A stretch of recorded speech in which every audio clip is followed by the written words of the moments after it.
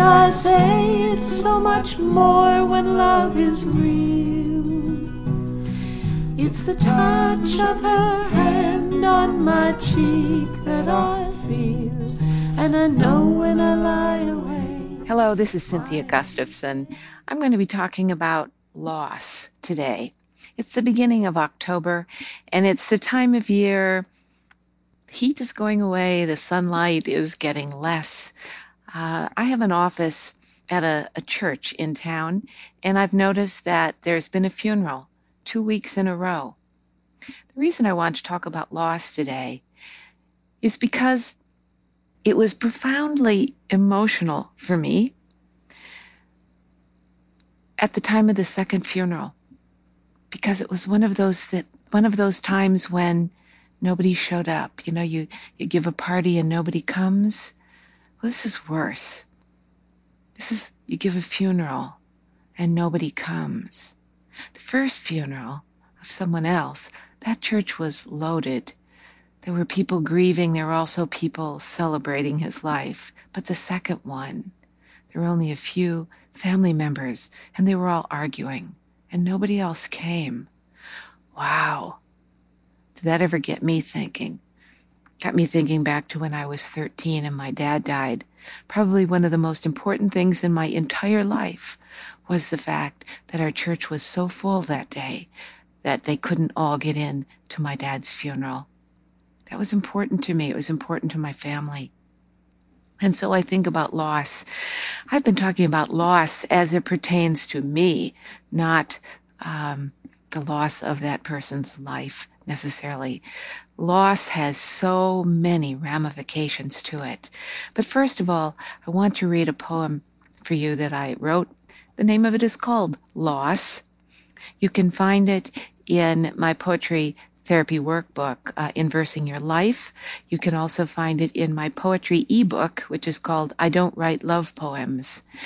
Both of those are found at www.cynthiagustafson.com. Here's the poem, Loss. It's the goodbyes that draw like magnets, water to the edge of my eyes. Goodbyes to kittens left at the pound, the sound of mewing as I leave. Goodbyes to neighbors I never knew until the backyard moving sign. Goodbyes to cars I bought new and let rust, and books whose ends come too soon, to Christmas trees in February and cut roses wilting in a crystal vase. Father, I was so young and not at home. I should have kissed you goodbye and passed my thumb over the smooth skin on the back of your hand the way you stroked mine when I couldn't sleep and I was curled into your lap. Each new loss aligns me with the force of your thumb waving back and forth along an imaginary magnetic line worn smooth from too many leavings. Well, I don't know about you, but I've had way too many leavings in my life. I've moved many times and had to leave friends behind. I've had many, many relatives and friends die.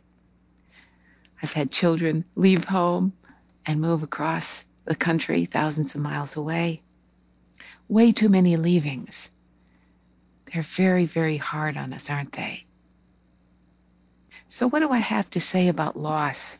Well, first of all, it's something none of us can get around. And second of all, I think the most important thing that I would like to say about loss is that it's something that we have to live through. We can't skip over it. In the culture that we live, everybody wants us to skip over it. They allow us time for the funeral. They allow us maybe a couple more days, and then it's back to work, isn't it?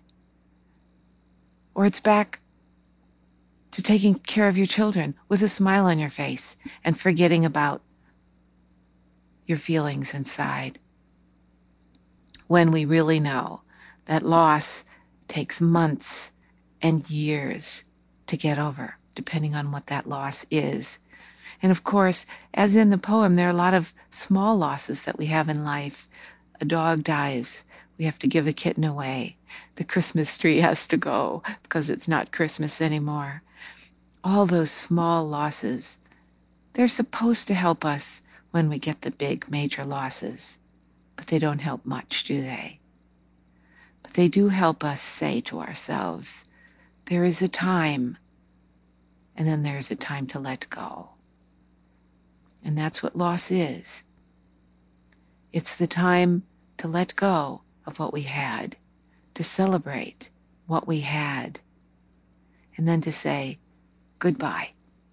As I'm doing right now, goodbye, and I will see you next month on my podcast. And again, remember, visit www.cynthiagustafson.com, and Gustafson is spelled with a V, not an F. So much more when love is real. It's the touch of her hand on my cheek that I feel, and I know when I lie awake, my every care he'll take, and I say it's so much more.